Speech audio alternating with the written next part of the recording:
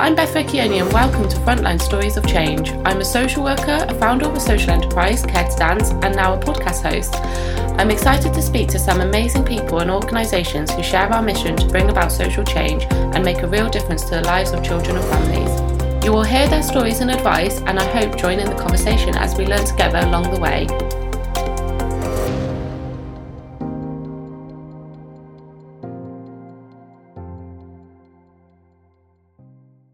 Hi everyone! Today is our first episode of our new series, and it's super exciting because we're talking to Josh McAllister, Frontline Chief Executive. Josh set up Frontline nearly 7 years ago. As a teacher, he realised how important it was for children to have a safe and stable home life and the impact this could have on their education. He wanted to do something so that no child's life chances were determined by their social or family circumstances, and he believed he could have a much bigger influence outside of the classroom. That's why he set up Frontline. The charity's mission is to create social change for children who do not have a safe or stable home by developing excellent social work practice and leadership. By 2025, there will be a community of 4,000 fellows across the country, including myself, and we will continue to develop our practice, inputting into policy and building our own innovations with a goal to bring about change for children and families. Josh will soon be leaving his post at Frontline, so I took this opportunity to talk with Josh, reflect on his successes over the years and his plans for the future. So if you enjoy listening to Frontline Stories of Change podcast, please do leave us a rating and review. Thank you.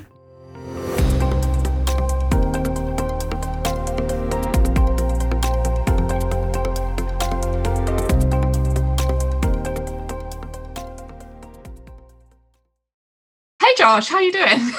I'm good, thank you. Yeah. Good. It's Friday, so always exciting. Exactly. And it's sunny here in Cumbria as well, which isn't always the case, but it is beautifully, the skies are beautifully clear. Oh, amazing. Do you have any snow there? We actually don't have very much. It's really cold, but we've not had that much snow falling.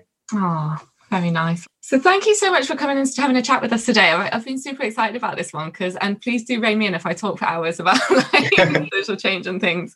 I get a bit excited. So it would be really good to start off to hear a bit more about your journey from becoming a teacher to building up your own charity that aims to facilitate social change within the social work arena, if that's okay. Yeah.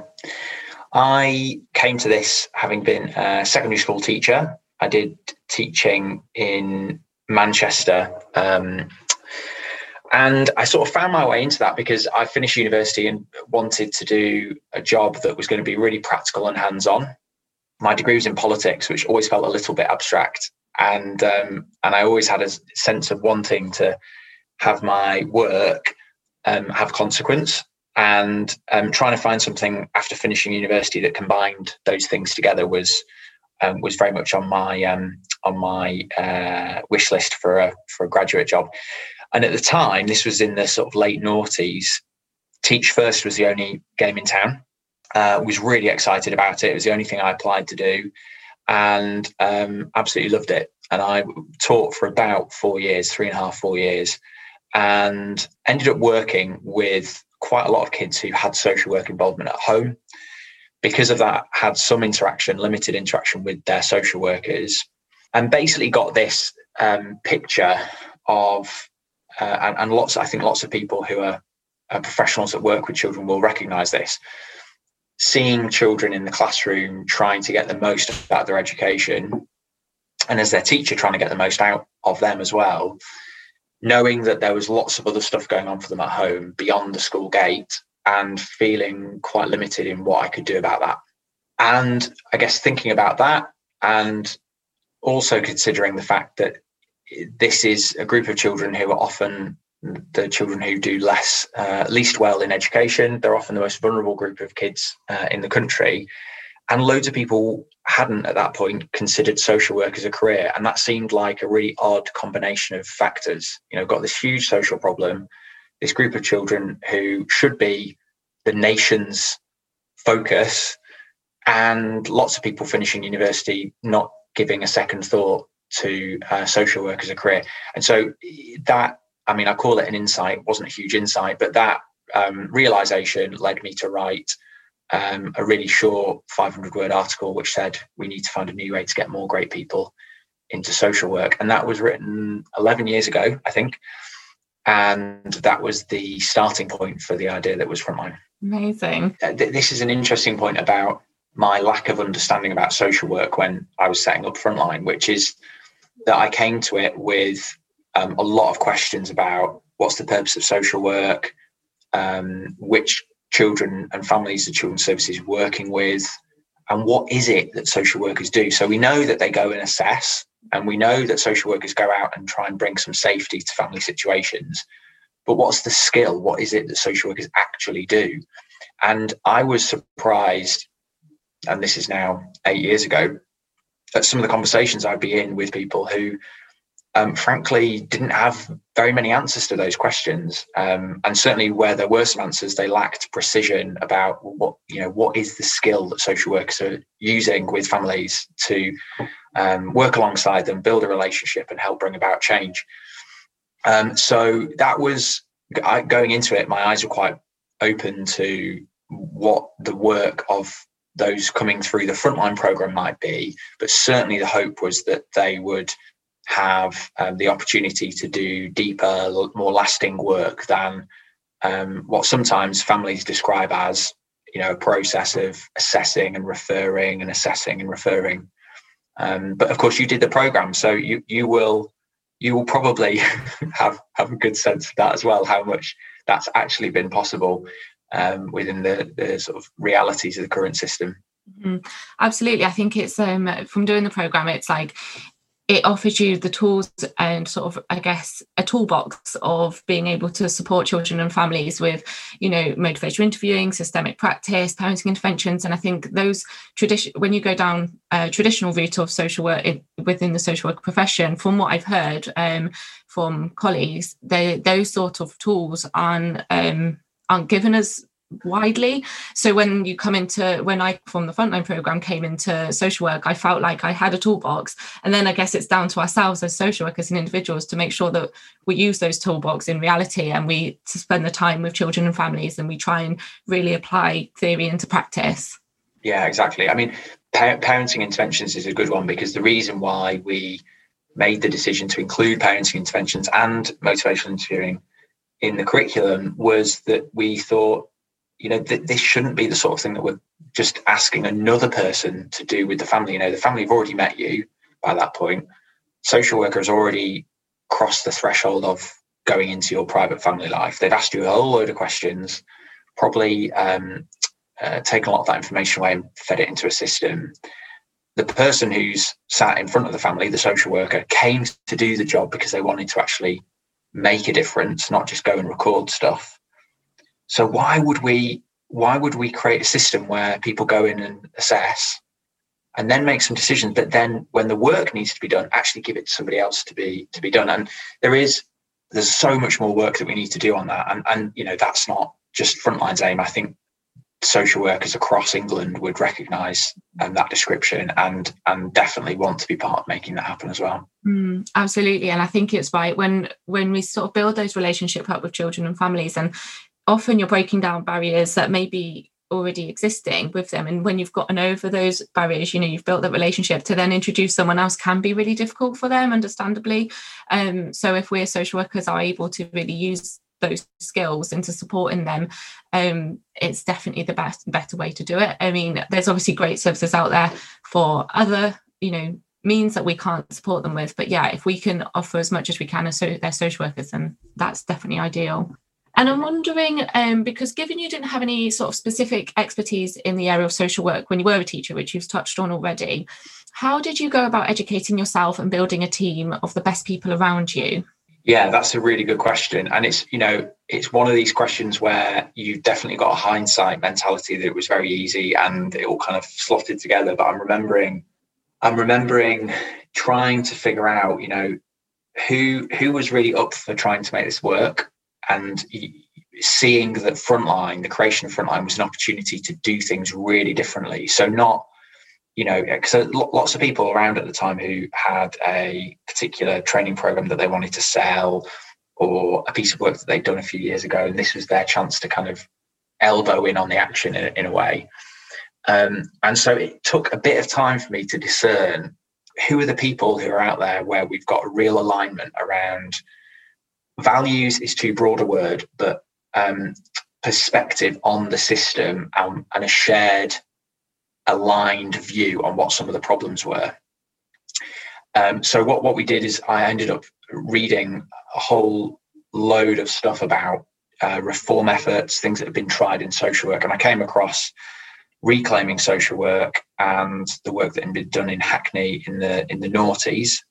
And I reached out to Steve Goodman, who was one of the architects of Reclaiming Social Work. And we had a phone call. I mean, I emailed him, and I think later on that day we had a phone call, and then we agreed to meet. And that started a conversation, a meeting of very similar minds in a way, with Isabel Trowler, who at the time was also part of the Hackney model. And we started having conversations about who had they worked with, which thinkers had really influenced their approach. And they didn't all agree, but there was this shared commitment to really trying to ask the questions, the tough questions about what is it that children and family social workers need to know and be able to do to be effective. And we had this amazing meeting in January 2013. I wish we'd recorded it, but we had Eileen Munro, David Shemmings, Donald Forrester, Isabel Trowler, Barbara Mackay from the Institute of Family Therapy, and Steve. And the question was, if forgetting everything we know at the moment about how we train social workers, what is it we should teach them to be able to do? And that was where some of the fundamentals came from for the frontline curriculum. So it was an iterative process. It was basically finding people out there who have been successful at making change happen in the social work profession, and then putting myself and the frontline team in front of as many different kind of perspectives on that as possible, and then figuring out what the right approach would be. So frontline, I guess the second part of like frontline is that about leading social change and empowering fellows to be a part of that collective change. And it was an interesting question, because I think going through the programme myself, being a fellow, starting up a social enterprise care stance, I definitely felt the imposter syndrome. Like, I remember the first time I wrote director on my signature, I was like, I'm not a director. So it felt super weird. And I'm wondering what advice or guidance you could provide for fellows or practitioners in general who would like to set up their own enterprise, or they'd like to drive social change because they've recognised a need, but maybe they feel that imposter syndrome, or maybe they feel like they lack that expertise in certain areas. Yeah. Well, one thing I would say, and it was advice that was given to me by someone who taught me to teach, a person called Laura McInerney, who's an education journalist now. And she says this to lots of people, which is, if not you, then who? And there are lots of good ideas out there. In fact, I think there were lots of other people that had the idea for Frontline before I had it. But there is a big difference between having an idea and making it happen. And so you sometimes do need to ask a very uncomfortable question that if you're not going to do it, who is actually going to do it? And if the answer to that question is no one, or you don't know, and you think the idea is worth pursuing, but you can't see a route to someone else picking up the baton and taking it over the finishing line, then you've kind of answered most of those questions. Now, I think that what that leaves you with is, well, do you know enough to be able to do it? And are you the right person? And how do you know? And surely there's someone more qualified. And I think being aware, or being aware enough to know that coming to it, especially if you've got some knowledge gaps. I mean, I when I was setting up Frontline, I was 25. I still had a young person's rail card. And I was incredibly naive. There was stuff I just didn't understand and had to learn. But there was a strength in that as well. There was a freshness of perspective to be able to ask questions. I'll give you an example, which is that every social work course that existed before Frontline in England had you do a 100-day placement and a 70-day placement. And I remember asking, people would tell me, well, how's Frontline going to have a 100-day placement and a 70-day placement? And I asked, why is there a 100-day placement and why is there a 70-day placement? Like, genuinely, what can you tell me what the basis of that is? It turns out there's no evidence that says that's the right way to do it. That's just the way it's been done. And these norms grow over time. But occasionally having fresh perspective come along and question conventional wisdom is a really healthy part of change happening. It's not always the easiest position to be in, but there is a strength in a freshness of perspective, and you should lean into that if you know what you're trying to set up is something new. And then the other part of the self-awareness is knowing where your gaps are and making sure you've got people around you who can help you bridge those gaps and who can keep you on the straight and narrow. And if you're setting up a charity, boards of trustees are a great way of doing that. You know, bringing in people who will give you a bit of challenge and constructive challenge around your thinking. And you know, on your team as well, if you can bring people into your team who've got that very different skill set, that's absolutely crucial. Mm-hmm.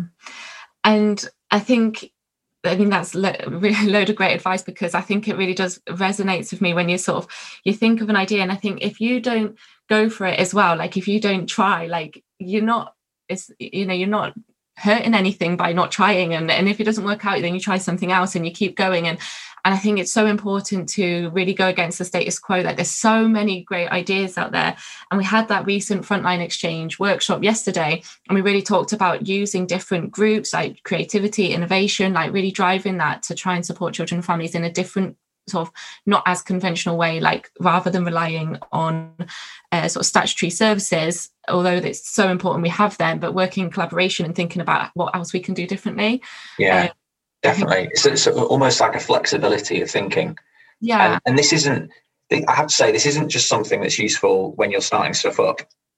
I've, you know, in the last few months or last year or so, I've been involved in helping to set up something called Whatever It Takes, which is working in the youth justice space to break the cycle of children and young people getting caught in violent crime. And you know, the idea started in one place, and myself and the other people who were involved in co-founding it, Sophie Humphreys, Bex Kramer, Michael Clark, we were pretty sure that we were starting in the right place.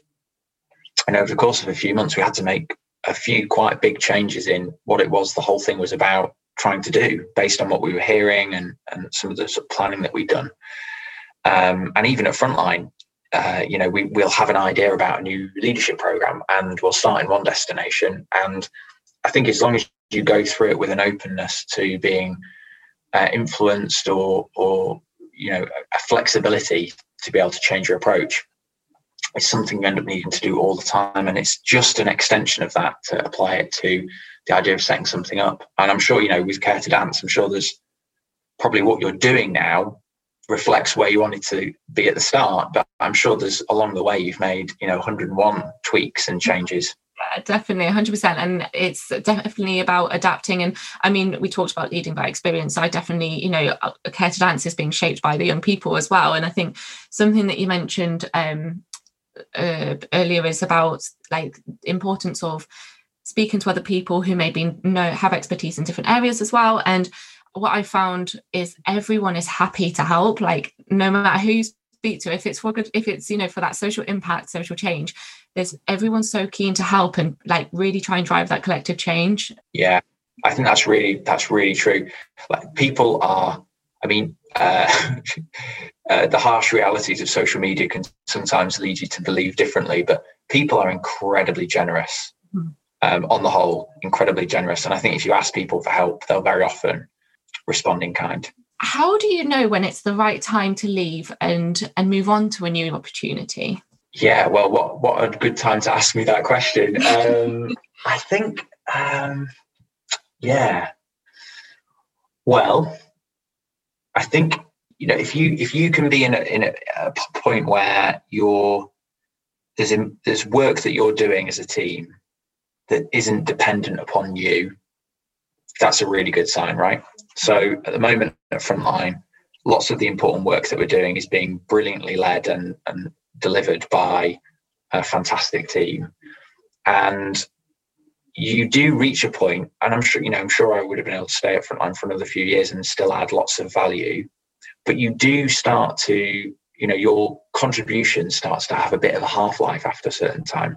And you end up being the person in a room where a conversation's happening and you're like the one that says, oh, we tried this and, we've been around this circuit before. And there's been a few of those occasions at Frontline, not many, but a few of those occasions where I felt like the grumpy old man in the corner. So they can be telling signs, but I think really there should feel like almost like a looseness, like a relaxedness that you feel about the work that you are doing and the work that you've done. And that's certainly how I felt about Frontline for a few months now, that it's a great opportunity now for Frontline to have a new chief executive and some fresh leadership.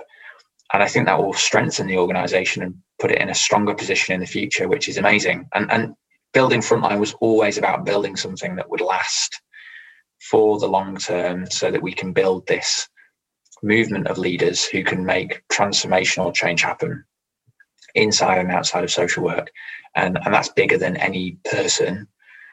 And so, there's almost a sign of success is making sure you reach a point where you're not needed anymore. And I feel, and time will tell, but I feel like that's where we're at. So it's felt like a natural point to move on, and that's coincided, really well with the start of the independent review into children's social care. I mean, Frontline has come such a long way, has it? And I think when you talked about sort of the amazing work that different, I guess everyone's doing and leading on, and I've worked with the Frontline Fellowship on lots of different things, and obviously I've done the programme, and I think everyone has just been super supportive in, like, for myself and for our young people and Care to Dance. And I think, it's an amazing community to be part of, I think, and to be part of that platform of social change.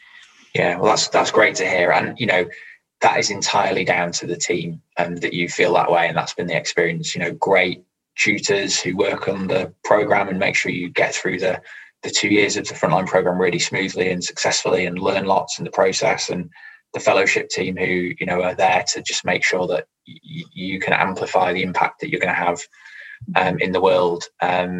So in a way, that's a great reflection on the team, and I've had nothing to do with it, which is the way it should be. They've done a great job. Great. And why is it important, do you think, for you to continue to develop and take on new challenges? So when times come that you feel like you're ready to move on to the next challenge, why is that important to you? Well, I mean, the starting point has to be what is right for the mission that you're serving. And I think asking that question about Frontline, one of the things you need to consider is what's best for Frontline. Is it best for Frontline to have 8 years on with the organisation being in a really stable position, with a great leadership team and a clear direction and a strong culture? Is that a healthy point in time for Frontline to find itself with fresh leadership? And I think the answer to that question is probably yes.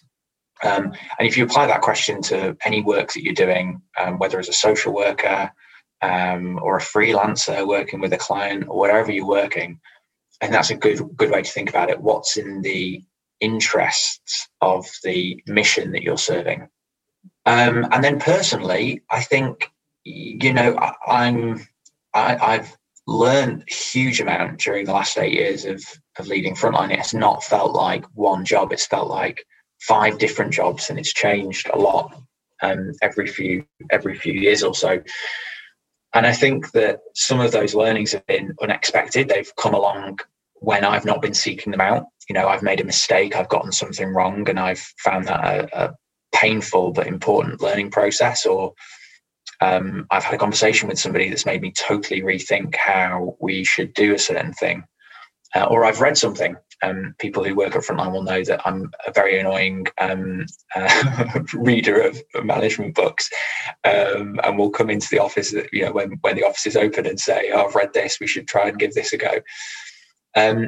So I enjoy it. I enjoy learning, and I think that I think that it can be easy sometimes to fall into a position of feeling like, you know, you've learned enough for the role you're in, and actually seeking out opportunities to get a bit of challenge or a fresh perspective can really help you continually improve. And it's a huge part of job satisfaction, right? You know, being able to see that the work that you've done has resulted in things being done better is a very powerful feedback loop for people staying in their role and getting better at it. Actually, I think that's, you know, very, very true for social workers. If you are in a local authority, in a team where you've got great support and you can see that the impact of your work with families has that powerful feedback loop, you can see the change happening. You know, why would you want to go and work anywhere else? Why would you want to go and do anything else? It's such a powerful motivator for keeping people in their jobs. And I'm glad you asked this question, because I think sometimes when we talk about professional development and retention and these questions, we sort of lose sight of the most simple thing, which is the job enjoyable, and do people feel like they can do it in a way that makes a difference? Mm-hmm. Absolutely. And so, feeling like you're having an impact in your role is super important. And I think for a lot of people, and I think, my next question was going to be, do you think that you can make a bigger impact by taking on new challenges? And I guess when you're talking about your own mission and your mission for social change, and then how you can best support that, then it sounds like taking on new challenges can only strengthen the impacts that you could potentially have. Yeah, well, not necessarily. I mean, I think you need to think about, you know, what is the purpose or the mission that you want to serve? What's the work you want to do? And that might be not deciding not to go for something or not to move roles, but to stick at something. There's been points in time at Frontline where we've had to work through a knotty issue that's quite complex, and I've sort of got my sleeves very much rolled up in it. And it would have been an unhelpful time to leave and go and do something, even if it had been a very exciting opportunity. So I think it's not always straightforward. I think asking yourself the question and having people around you who you can discuss it with, who are going to be balanced and clear-sighted on it. I mean, I think, you know, if people listening to this are anything like I can be at times, you know, you've had a bad day at work or something's been hard, and you speak to your other half or a friend or a family member and you say, God, I've had enough of this, you know, I'm going to go do something else. Like, those are not the moments to make decisions about your career or what you do next.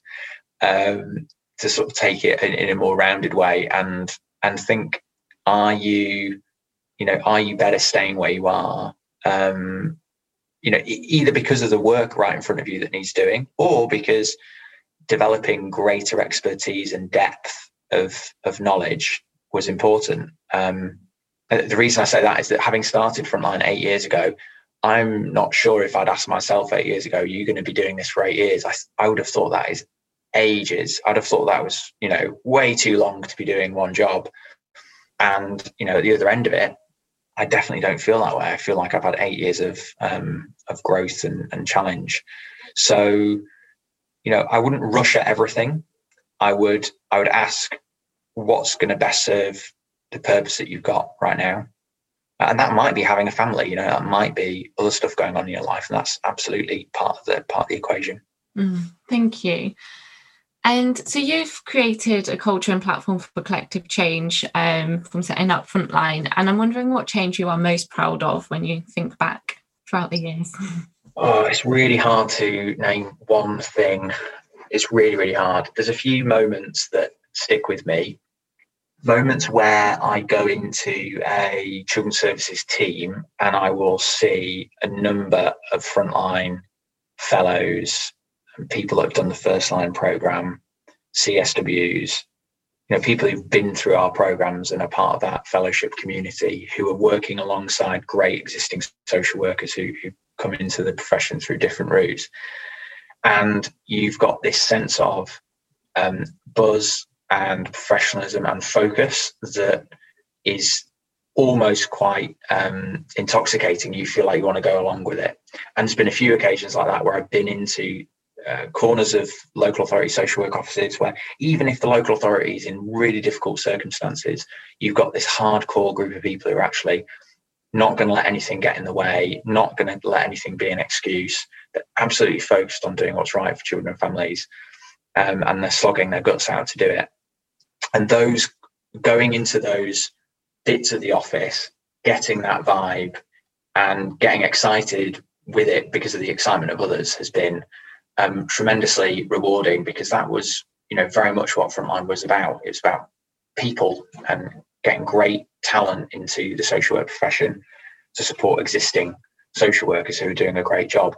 So that's there's been lots of moments like that. There's been people like yourself who've set up your own initiatives, who've had an insight into the system and seen bits of work that can be done better, or gaps, groups of children, groups of parents who've been overlooked, and actually taken responsibility for setting something up and filling that gap.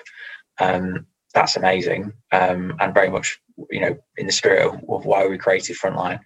And then there's, just these extraordinary stories that people have got for work they've done with families. I was in Tameside a couple of years ago and was lucky enough to go out on a visit with a family with a couple of Frontline participants, and their CSW was a Frontline fellow. And the work they'd done with this family to help keep them together safely and successfully, and the grandparents came around to the house, and the house was full and it was happy, and the parents had worked incredibly hard, and it was not easy for them or the social work team. But the outcome for that was that kid gets to grow up with his parents, and they get to have a family life that's relatively normal and filled with joy, and the usual family arguments and the birthdays and the Christmases, and the foundations for esteem in the future. A family, a permanent familial connection and bond. And that's the direct consequence of social work being done in a different way by very skilled people. So that's inspirational.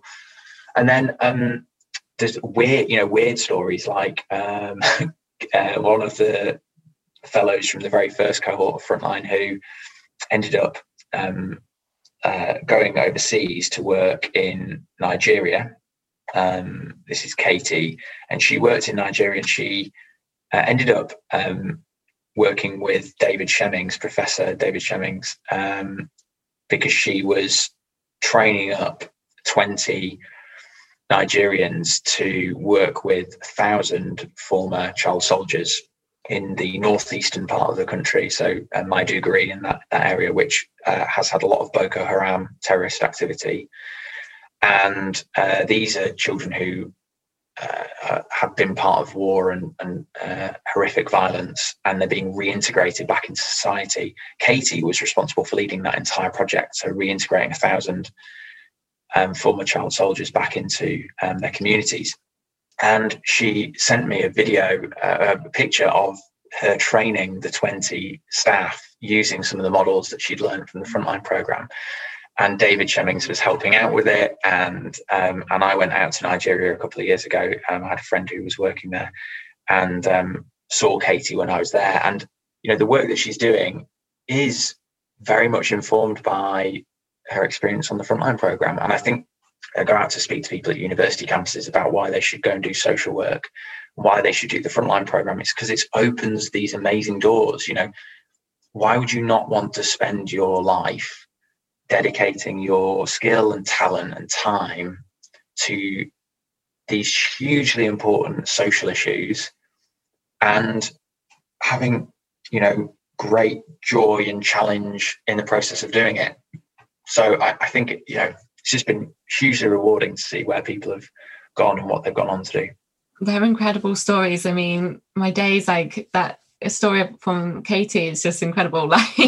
Yeah. She's an amazing woman.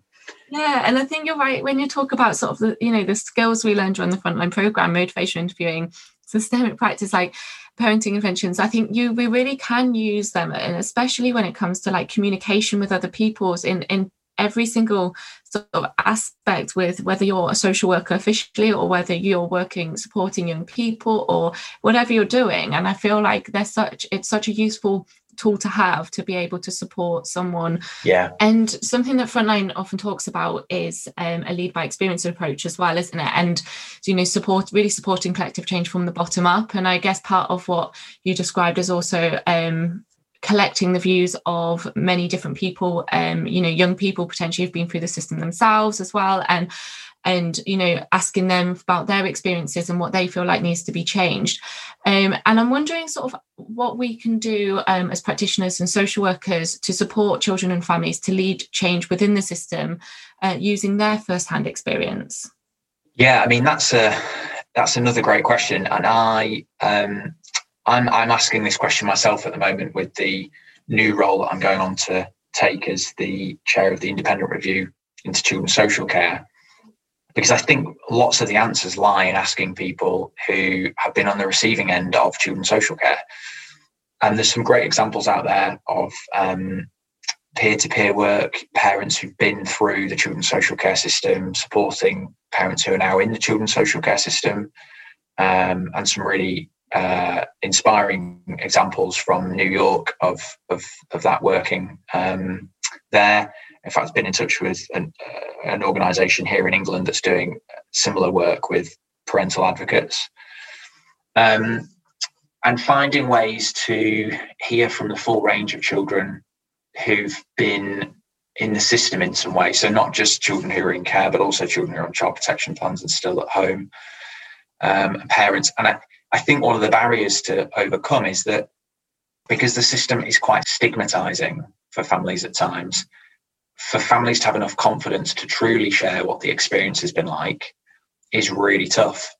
But the reason I think that matters, the pursuit of asking those questions matters, is something that Nick Crichton, who's a family judge, really inspiring man, who sadly died a few years ago, said to me when I was speaking to him about Family Drug and Alcohol Court, the problem-solving court that he helped to set up. And Nick was very good at reminding people that the purpose of the children's social care system, one of its core objectives, as well as helping to keep children safe, was also making sure that the process that families went through ensured as far as possible that families had dignity.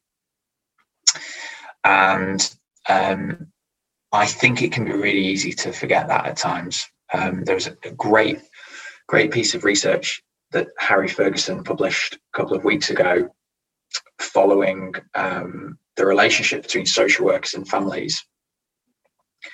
And he documents just how hostile that is a lot of the time, in a kind of, to be honest, in quite a shocking way. And we have to find a way of breaking that cycle of hostility, because it just means that, you know, for families, it becomes an incredibly unhelpful intervention in their life, and can in some ways make the situation worse if we're not careful.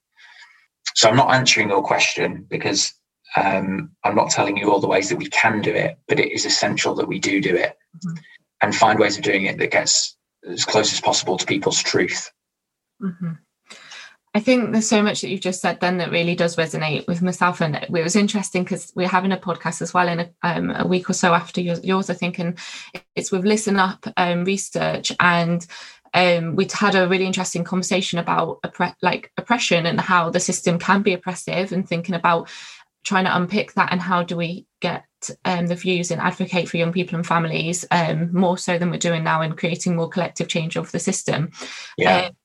And I think it's so right, because there is definitely, I think there's definitely a long way to go in the system, and how we try and reframe and look at, you know, I guess the power dynamics that can be felt with by families. And it's you're right, it's a big ask to then ask children and families who then, if they do feel powerless, how can we empower them to be able to share their story and really to drive that change? And I think there's a long process and a lot of things that we can all do collectively. But it's definitely a collective effort, isn't it? Yeah. I think also it's really hard. You'll know this because you've done the job, but seeing when social workers successfully have the high challenge, high support relationship with a parent, where it might end up resulting in a child being removed. And even in those circumstances, parents are able to say, I was treated with dignity throughout the process, and things were explained to me. And I understand why I'm no longer able to look after my kid. To be able to do that requires such an incredible mix of skill. Mm-hmm. It just can't be understated. And I think the point about power that I think social workers often struggle with is that you are needing to navigate with families the fact that you are both an agent of the state, mm-hmm. which is a label that many social workers detest and really don't like to associate themselves with. I have lots of conversations with social workers who say, I'm not an agent of the state. But you are. You're paid by the state. Your role is there, set out in legislation. Part of your role is to play a role protecting children where that's needed, but also to balance that with advocating for the family and supporting them. And it's a both and position. And when you've got a both and position like that requires very careful navigation of power, you need to be super transparent. And so to pretend somehow that you're not an agent of the state is disingenuous with families. They know that you are, they know that you've got this immense power, and how social workers hold the power. That's the crucial thing. It's not pretending that you don't have it. And I think that makes the role really hard, because people come to the work with really good intent and they want to be there alongside and allies of parents. And that, that's a really great starting point, but it's more complex than that. Yeah, I think that's a really interesting discussion of power. And again, it's sort of linked, I could feel like almost a bit of a sense of uncomfortableness, really, talking about power as a social worker. And I think that definitely is present. And I think, and it's similar to talking about the system as being oppressive at times. And I think that's also uncomfortable in saying. And I think, it's about reflecting in practice and really trying to think. It's such a difficult balance, I think, in practice when you are talking about that, the different roles that you have in supporting family. And I think personally what I found during the Frontline programme, though, is that systemic practice and motivational interviewing in particular, they do really, when combined together, they can be really effective in trying to balance those roles. But it's definitely needing like ongoing reflection, I think, of an individual as well as a system. Definitely. I'm wondering, because you've got a really exciting role coming up, and I'm wondering, where do you hope to see children's social care in the future? That's a huge question, and I'm sure there's lots of different aspects within it. But it'd be really interesting to see sort of what your hopes are for children's social care system in general. I mean, I think one of the places to start, and I'm very guilty of doing this, is talking about it as a system, because it's somehow kind of others the issue or the problems that we're trying to address as somewhere else, and as this amorphous, untouchable thing that we're kind of not responsible for. When I say we, I mean everybody. I don't just mean social workers or people that work in government. I mean genuinely everybody. We are part of a society where children who are not able to stay with their birth parents are not just the responsibility of the state, they are our responsibility, all of ours.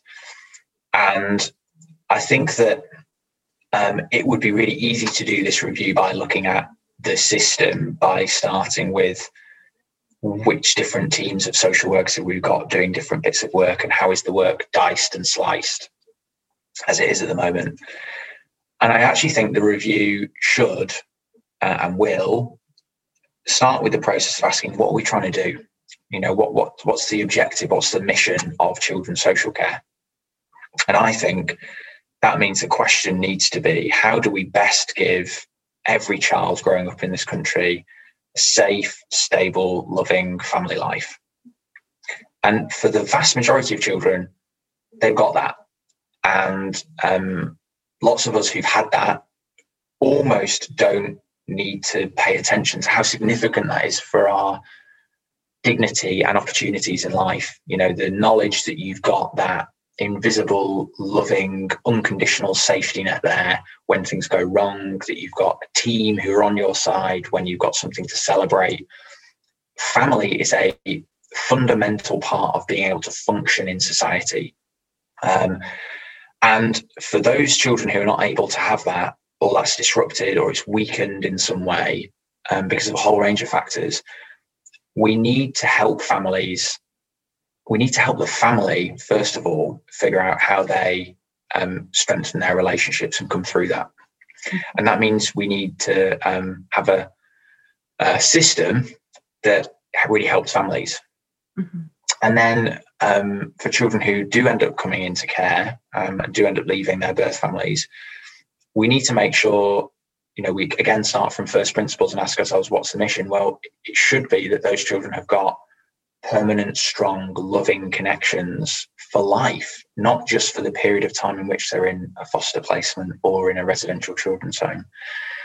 And so I think for me, the objective is to do the review in a way which asks the fundamental questions first and helps us come at this from the perspective of children and families who we're there to help first, rather than the system that we've currently got first. Mm-hmm. And that will be, that's easier said than done. But that's the hope.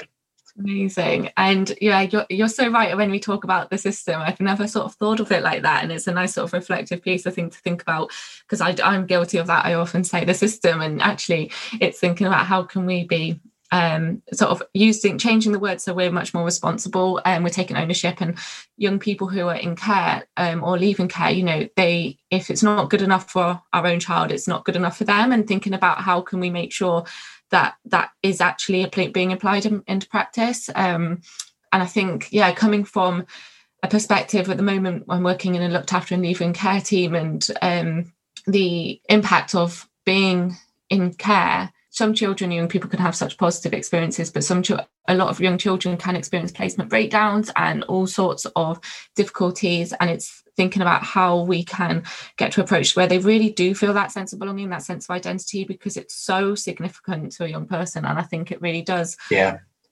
it can be often understated. So I can talk for hours about that.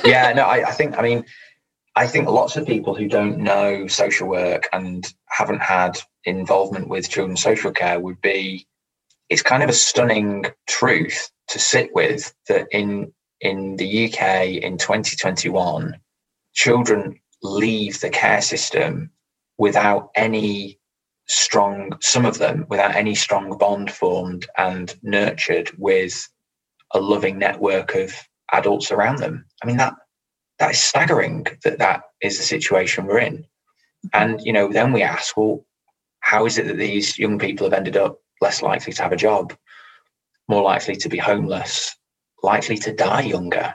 Mm-hmm. And those are the sad truths. And it, in a way, it's so fundamental. The state struggles to find the answer, because the answer is love and family and home. And the state is not always the best organisation to deliver those things. Those things come through relationships and connection. 100%. And we need to find a way of, having that be the covenant between all of us, the mutual obligation we have to each other in this country, that every kid grows up with that safe, stable, loving family life. And if we can do that, and that has to be achievable, we have to be able to do that, then we will end up tackling what look like down the line much more complex and intractable issues of youth offending, or complex high needs mental health issues, suicide rates, homelessness. Actually, some of this starts with connection and relationships and love. So where would you like to see Frontline developing in the upcoming years? The top goal for Frontline has to be reaching a point where we've got 4,000 impactful fellows by 2025. That's the organisation's current plan. It's stretching and ambitious, but I'm very, very confident Frontline will be able to make that happen.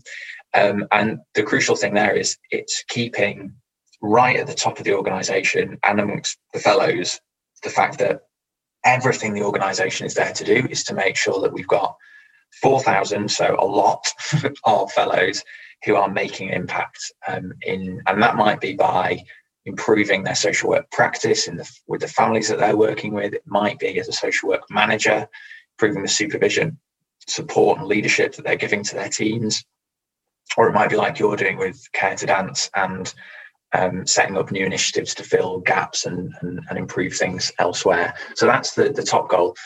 And I think the other thing that the team are making great progress on is improving some of the approaches to our curriculum, so that we actually dig even deeper on understanding what is it that social workers need to be able to know and be able to do in real depth to make a difference for children and families. And I think we've talked a lot here about the curriculum and the frontline program that you went through and your experience of it. And I'm really proud of all the work that people have done to build that program.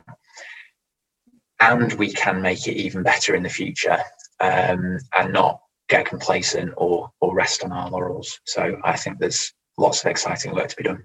Amazing. Thank you so much for your time, Josh. This has been really great, talking to you. And I can I know sometimes I can ramble, so I appreciate you No, it's been great. It's been great conversation to have, and in a way, really nice opportunity to bookmark my my time at Frontline, because I will be leaving Frontline as chief executive in a few days. So for posterity, maybe, and a few other reasons, this has been a really nice conversation to have. So thank you.